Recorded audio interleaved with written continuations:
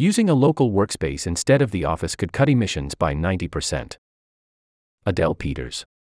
For many people, the ideal commute is a short walk or bike ride to a nearby office, away from the distractions of home, but not involving a long drive in traffic or multiple transfers on public transportation.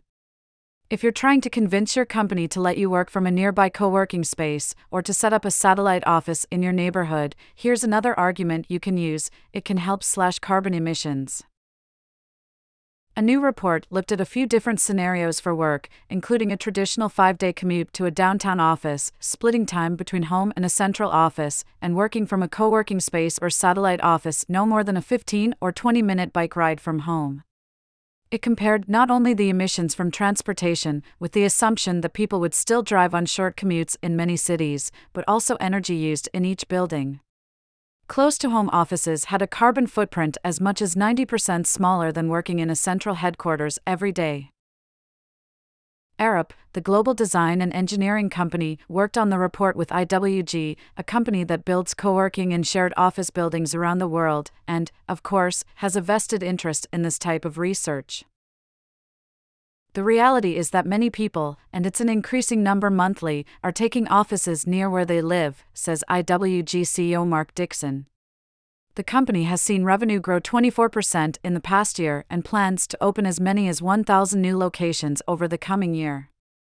Dixon says it's seeing increasing demand as long-term corporate leases expire and businesses want to offer employees more flexible choices for where they work. Some cities, like Paris, also want to give people more choices to work near home as part of the 15-minute city model. One recent survey found that in the U.S., around 12% of workers currently work from home all the time, 60% always work from the office, and 28% have hybrid work arrangements. The report looked at 6 cities as examples and found that the environmental benefit of hybrid work depends on the city. In car-dependent Los Angeles, traditional commuting has 3 times the impact of commuting in London, where many more people ride public transportation to work. The lowest emission scenario in LA, with people working near home, has about the same impact as the worst-case traditional commute in London. In Los Angeles, a shift from standard commuting to work at a local office could cut emissions by 87%. Shifting from a typical American commute to a combination of working from home, a local office, and a central headquarters cut emissions by 79%. In Atlanta, working at a local office could cut emissions by 90%.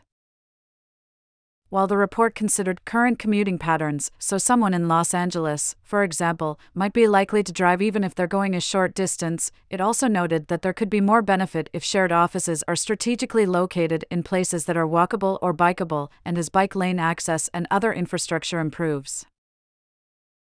The total impact also depends on the specifics of each building.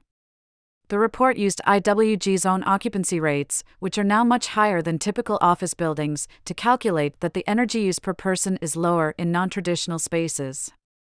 IWG also runs its buildings on 100% renewable energy, though that wasn't a factor in the report.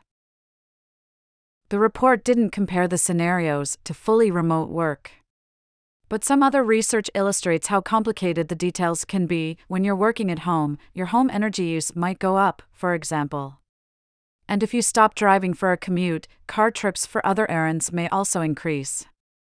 Another tool helps companies calculate the potential climate impact of remote work policies.